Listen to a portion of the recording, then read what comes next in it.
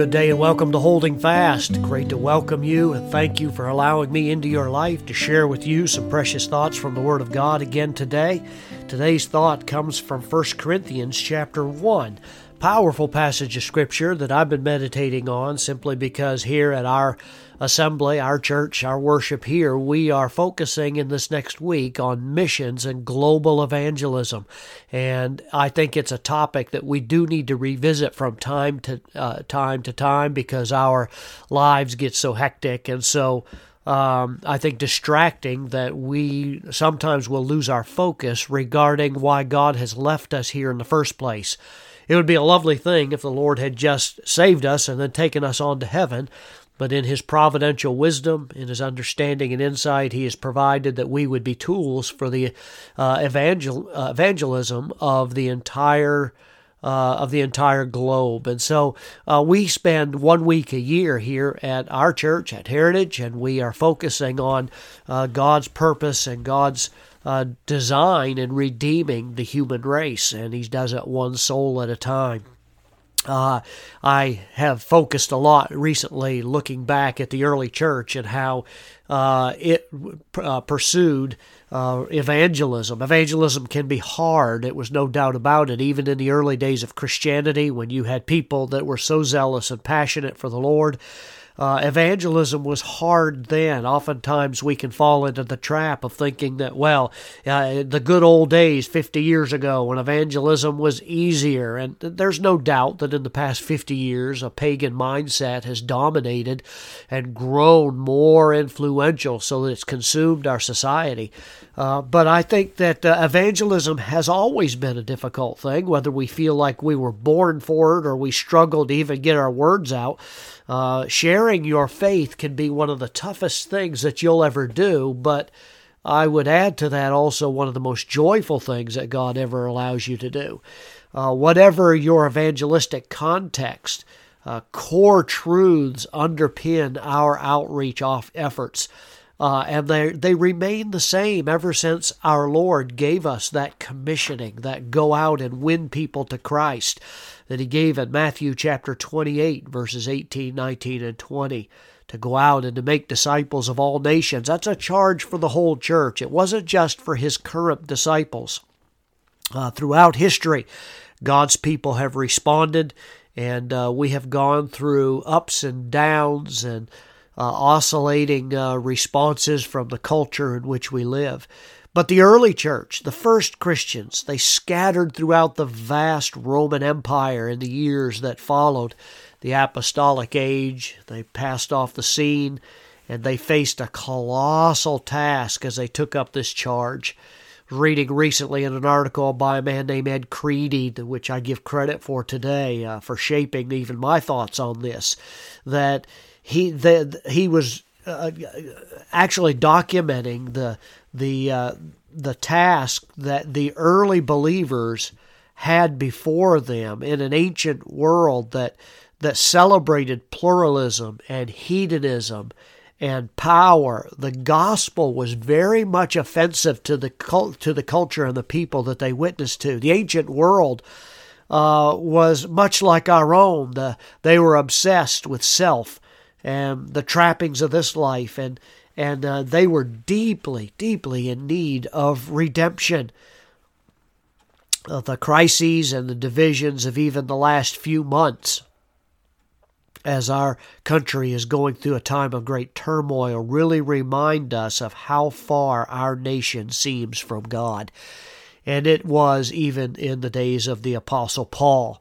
Not one believer doesn't miss out on the sense of a tide of culture that's really rushing against us, and we're swimming upstream against the current. But our hope is not lost. And there are several lessons that I think we can learn from the witness of the first Christians, lessons that offer us hope even in our evangelism today. And I'm going to leave one today, the next day, and the next in our podcast so that we might be able to properly reflect on what is going on. 1 Corinthians chapter 1 and verse 18, the Bible says, "For the preaching of the cross is to them that perish foolishness, but unto us which are saved it is the power of God." Religious belief was actually hardwired into the Roman psyche, the way that they thought. They had gods for every conceivable thing. They had gods for money, gods for sex, gods for food, and gods for drink, and gods for war and peace. The list was endless. There were just such a multiplicity of gods in the marketplace. And in fact, you could actually go to the marketplace and just pick a god for what you needed to have done at that particular moment, or the purpose for which you were trying to find an answer.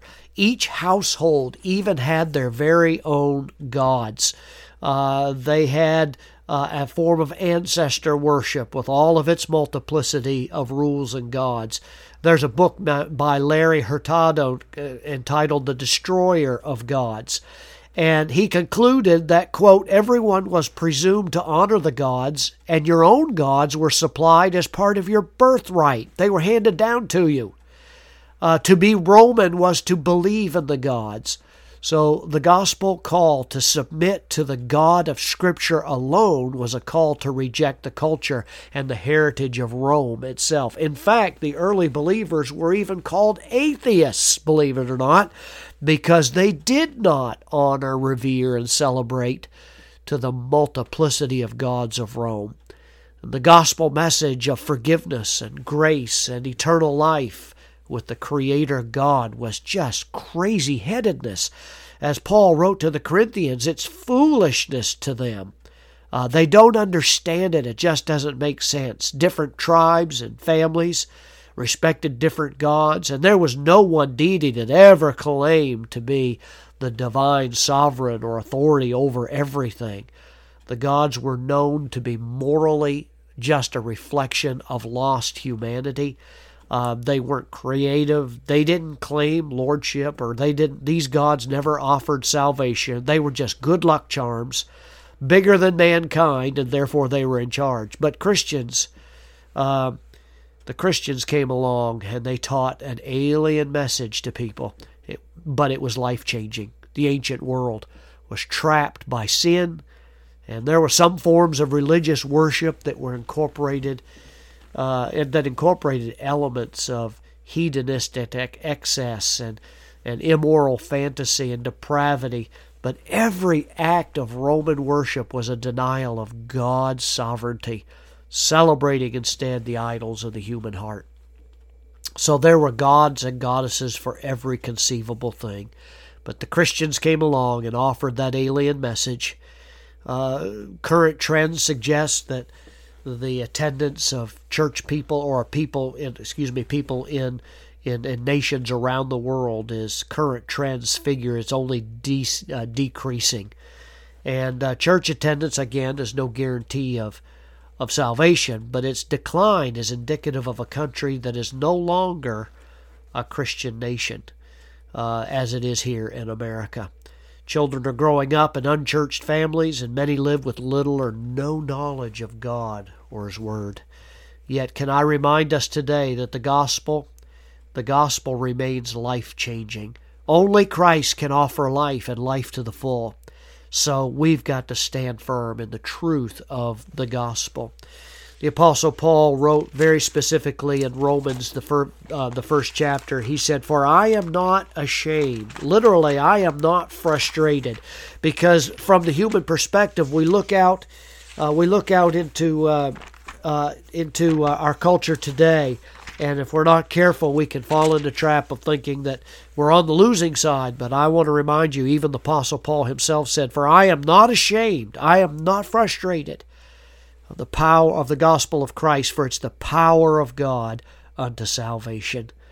We can stand firm in the truth of the gospel today, not abandon the truth to fit into the world that we live in, but we can, like our early brothers and sisters in Christ, we can come to a culture that has meaningless idols and false gods, and we can speak to a culture that understands its worth, identity, and reality only in corrupt and broken ways, and we can come to people whose greatest need is for a true Savior.